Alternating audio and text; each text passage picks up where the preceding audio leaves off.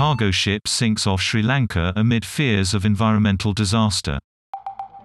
Hundreds of tons of engine oil could leak into the sea with devastating impact on marine life.